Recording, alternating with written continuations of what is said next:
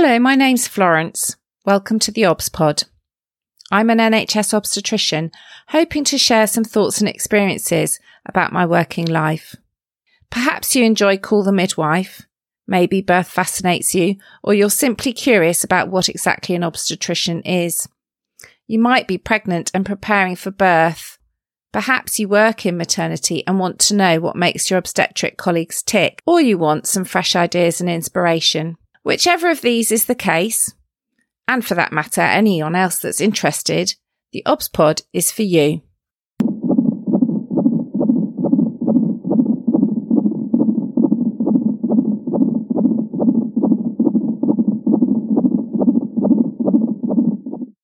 Episode 145, Born Before Arrival. In the profession, we call this BBA for short. Born before arrival. What does that even mean? The definition of born before arrival of a midwife is a woman booked for hospital birth who unintentionally labours and gives birth without the support or presence of a midwife or obstetrician. It also includes women who planned to give birth at home but give birth before the midwife arrives. This is not the same as free birth or unassisted birth, where the woman is intentionally giving birth without medical or midwifery assistance. I might cover that in a different episode. It's difficult to find the rates of BBA, interestingly. If you interrogate the National Maternity Data Set, BBA, born before arrival, isn't included.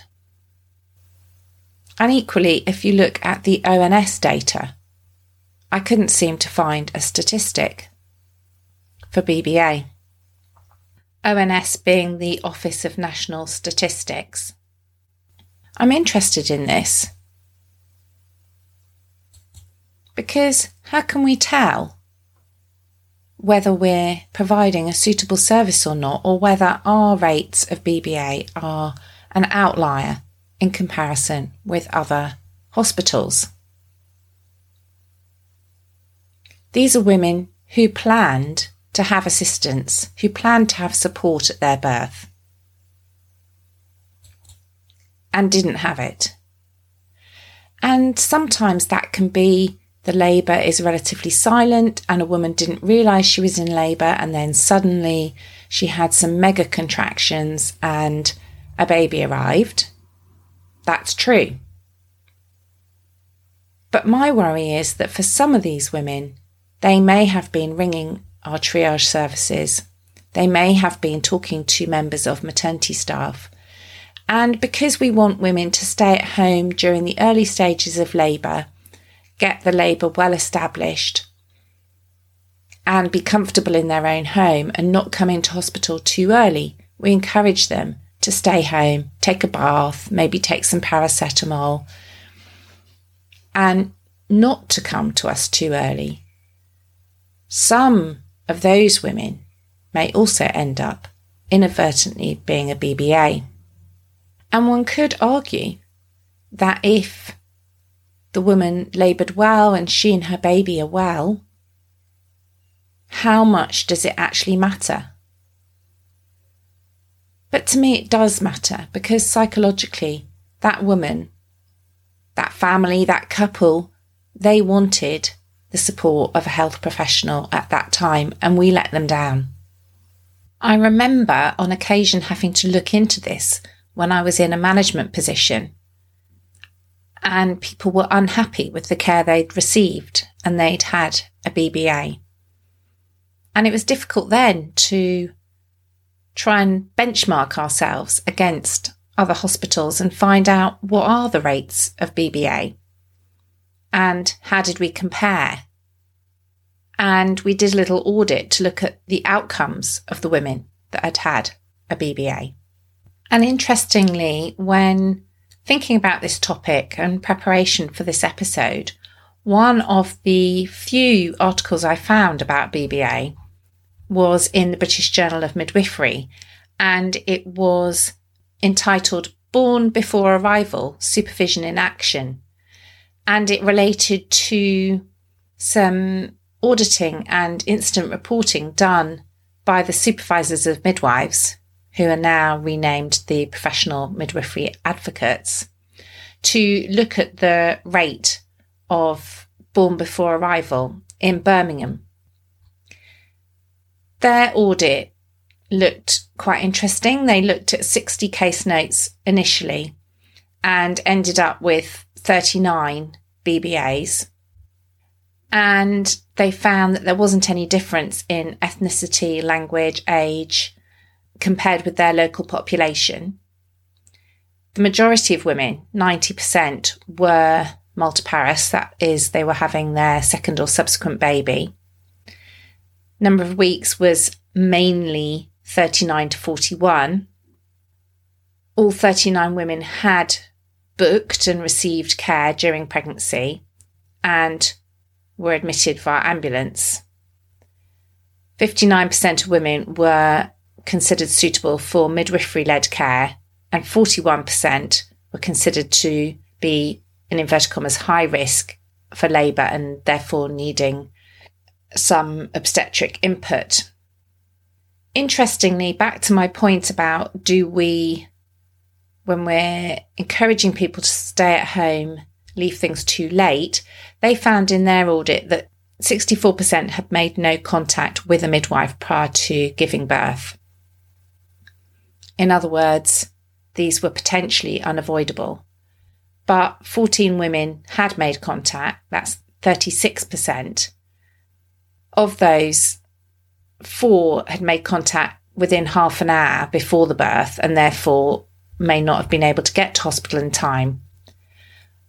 But 5 of the women had already telephoned and described signs of early labour.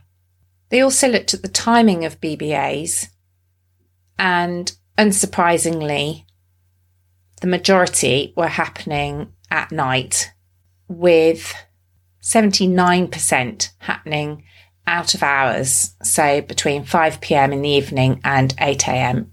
in the morning. Weirdly, they only documented skin to skin in 39% of babies, and a couple of babies were transferred in with low temperature. And most of the women were actually perfectly fine.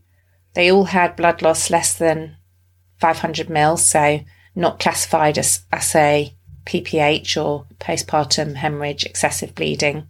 Only had first or second degree tears, and interestingly, the hospital stay, 39% was less than 12 hours, with the others being either 28%, 12 to 36 hours, and 36 hours to 3 days, the remaining 33%. And that's one of the few audits that I've managed to find. In this audit, they automatically transferred all women into hospital with their baby. And yet they found 87% were actually not clinically requiring to be in hospital. So it's worth having a little look at that audit, because although it's small numbers and it's 9 years ago, it's the only audit I've been able to find. The only other data I've been able to find is in a blog by Dr. Jenny Hall on the Midwifery Forum website. And she details just over 1,000 births a year in the UK that happen outside the home. So in other places. So not just unplanned home birth, but you know, when you sometimes see that dramatic local news story about women giving birth at a train station or in a shopping centre, that sort of BBA that happens out and about. And certainly, I sometimes wonder why that doesn't happen more often. I've definitely had women, particularly in preterm labour, which can be a little bit more unpredictable, come in by train because of traffic problems or because they haven't twigged they're in labour and then give birth almost immediately. They arrive at our hospital, which fortunately is only about 5 minutes from the train station on foot. Giving birth without assistance is definitely something I see people come and ask me about in the antenatal clinic. They might be worried about birth in the car park or on the way to hospital, particularly if they've had a very rapid or what we call precipitate labour in the past. They're concerned, what if this time they don't make it to the hospital?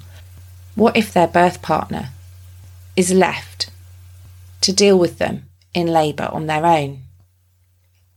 And I've been asked this by birth partners in the antenatal clinic. She laboured so fast last time, I'm really worried about what's going to happen. An obvious choice would be to think about home birth. And for some women, this is a good option. And this can also be a good and safe option if it wouldn't be strictly recommended by our guidance.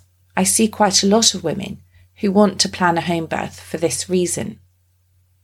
It's safer for them, for midwives to come to them and be with them at home if they're not going to have much warning, than for them to get in the car and make a journey to hospital. Perhaps they might give birth on the way. Perhaps they might give birth in the car park. And often we can assume that this is a great result. It's been so quick. How fantastic, how lucky is that woman? And it's exciting. There's a story to tell and share for the rest of that baby's life. But actually, couples can find it quite traumatic. Actually, it was so fast they didn't even have time to think. It was frightening. They felt unsupported. And often what I tell them is help is at hand. And so when I'm having conversations in clinic, I try to reassure them. I explain to them that actually any birth that happens like that is likely to be going well. Everything is working as it should. The contractions are effective. The baby's in a good position. And that actually there's very little that needs to be done. All that really needs to happen is for whoever's with the woman to support her, keep her calm, reassure her, be with her.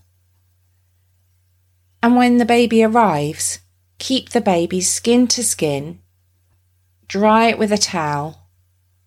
Skin to skin will keep it warm. And don't even worry about the umbilical cord or the placenta. There's no need to interfere with that. You'll know if you've listened to my episode on cord blood that actually we don't need to cut and clamp the umbilical cord.